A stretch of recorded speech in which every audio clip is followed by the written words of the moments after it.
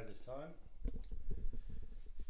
Scammells, and we're visiting. We're out and about. What a magnificent day, and Andy from the Fleurieu has been kind enough to say hello, and I welcome you, my friend, and thanks very much for giving us the chance to have a chat about lots and lots of cricket. Hi Peter, how are you going? I'm good. I've got Dean and also Bharat, who'll be swinging forward and having a yarn in a moment because they're lovers of cricket as well.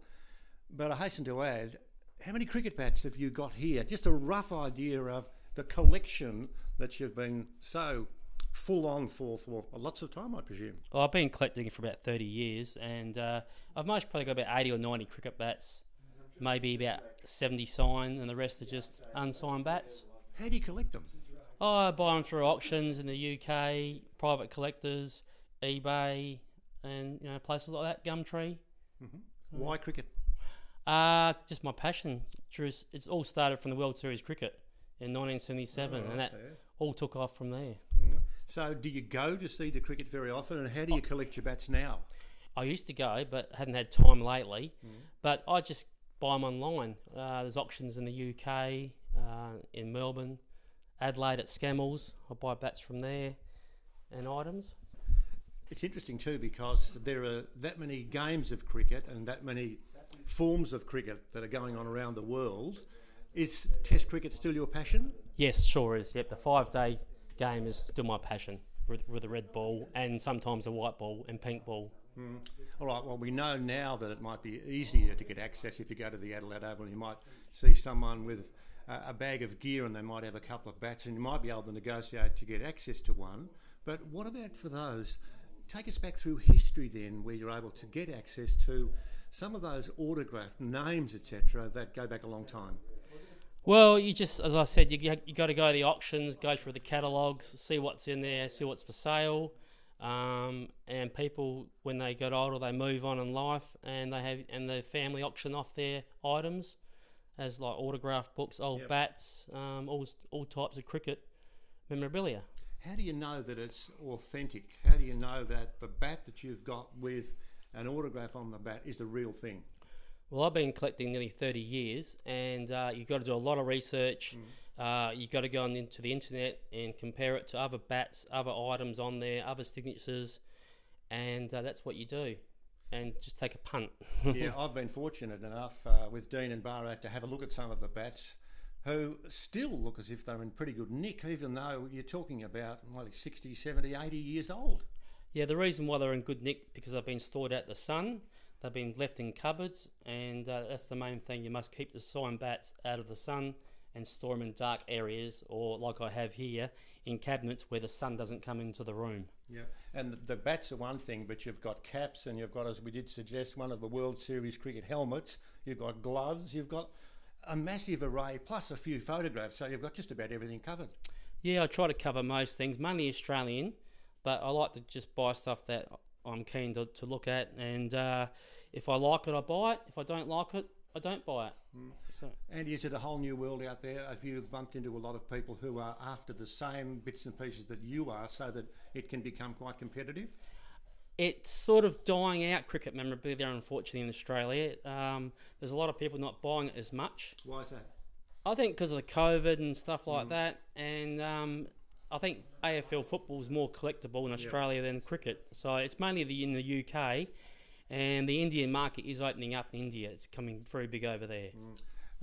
Let's just say now you had the chance to give your 3, 2 and 1s as to your favourite, second favourite and third favourite before I talk to Dean and Bharat. What have you got for us? My favourite would be the Don Bradman bat I've got.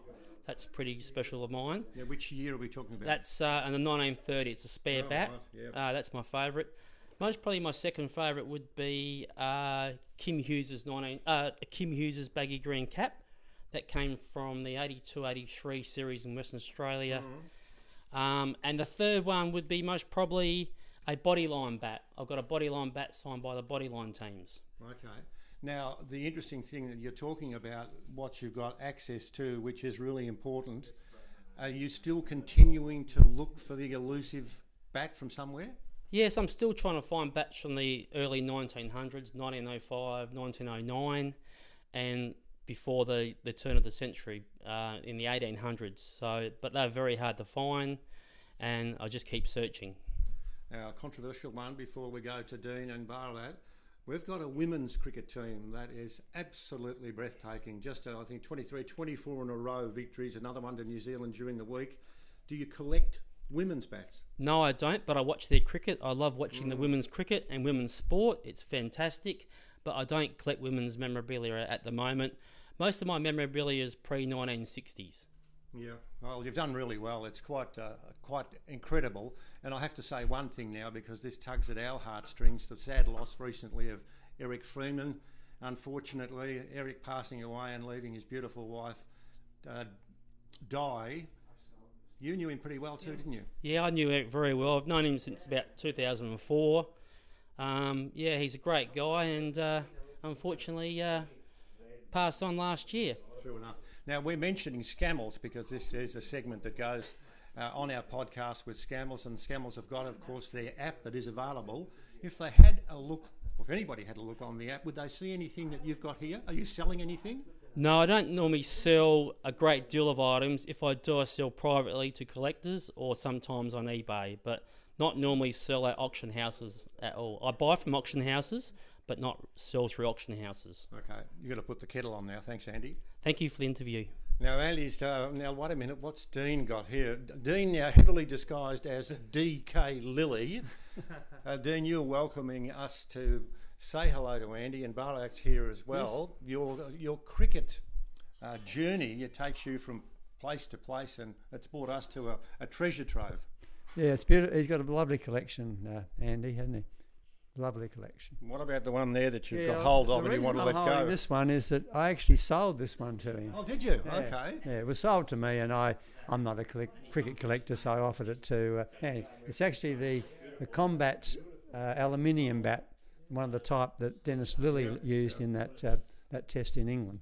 We look at a lot of the cricket memorabilia, Dean, that's about, and we mentioned, of course, Scammell, and you want to jump on Scammells app and have a look at what they've got to sell. But there's a lot of football stuff here as well, isn't there? Yeah, no, he's an all-round collector, this man. Mm-hmm. I know him and know him well, and he's an all-round collector, and he's always looking for a new angle, and so... I was going to look at these tennis rackets that were there, but they've gone. He's sold those. So when we came in before, did you rush to a certain spot and think, yeah, I really need to make sure these bats are still here? No, it's not my collection, so I just enjoy looking at it like everyone else. A lot of photos here too, and a lot of photos of netball, of cricket, there's some sheep over there. I don't know what they're doing, but it's an indication of someone who has a massive passion and is enjoying what he's doing very much. That's right. No, he loves sport. He's played sport. His family plays sport, and he just enjoys sport. So, and collecting is the icing on the cake, isn't it? Where did you meet him? I met him a long time ago. I used to do Bradman. I'd frame Bradman things that were signed, and set those up very well. And he bought a few of those, and somehow he found my phone number and contacted me, and we formed an association. He bought a few more things from me, and we've been sort of solid friends since then. Andy said that his favourite is probably the Sir Donald Bradman bat in the early 30s. Yes. Now, you haven't had a massive chance to have a look at everything, but have you got one there that takes your fancy? Well, I like these aluminium bats. They've got a story, and an interesting side story to what cricket's all about. True enough. Now, we've just got to walk for a minute because Bharat, as usual, has disappeared just before we start our interview.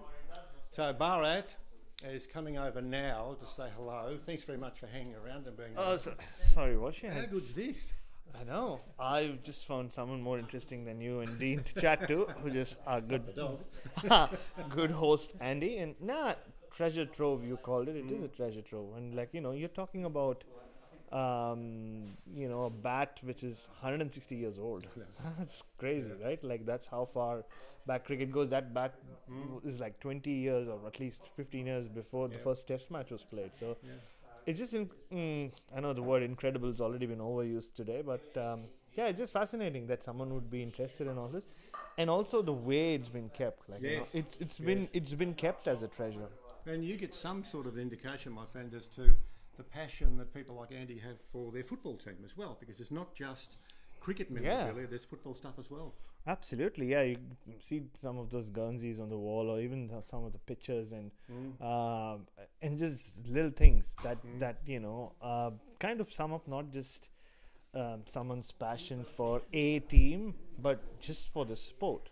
And the fact that I've always believed, Walshy, that sport and nostalgia just go hand in hand. Like, a lot of people you and I know in our lives remember their lives or recall their lives through sport. You certainly do through Hawthorn. I certainly do through cricket. And to actually, but at times you can't really, it can be intangible. Like, you can't really, but here it's like, he,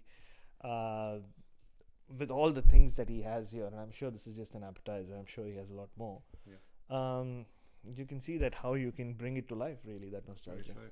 Well spoken. There's so much to look at, and we appreciated Andy welcoming him into our residence here for him to show us around, and it was good stuff. And Scammells, of course, lots of stuff available on their app, and that's where you should be looking. You should be looking for the memorabilia men who will burst into song very shortly.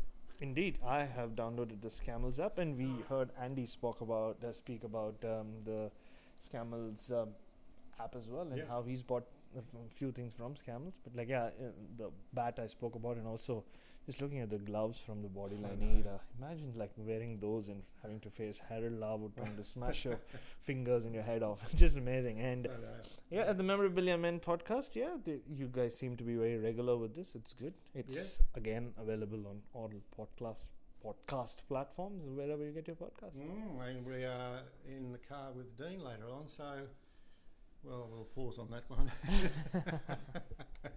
Thank you, Bharat. Thank you, Andy, and thank you, Dean. Thank you, Peter.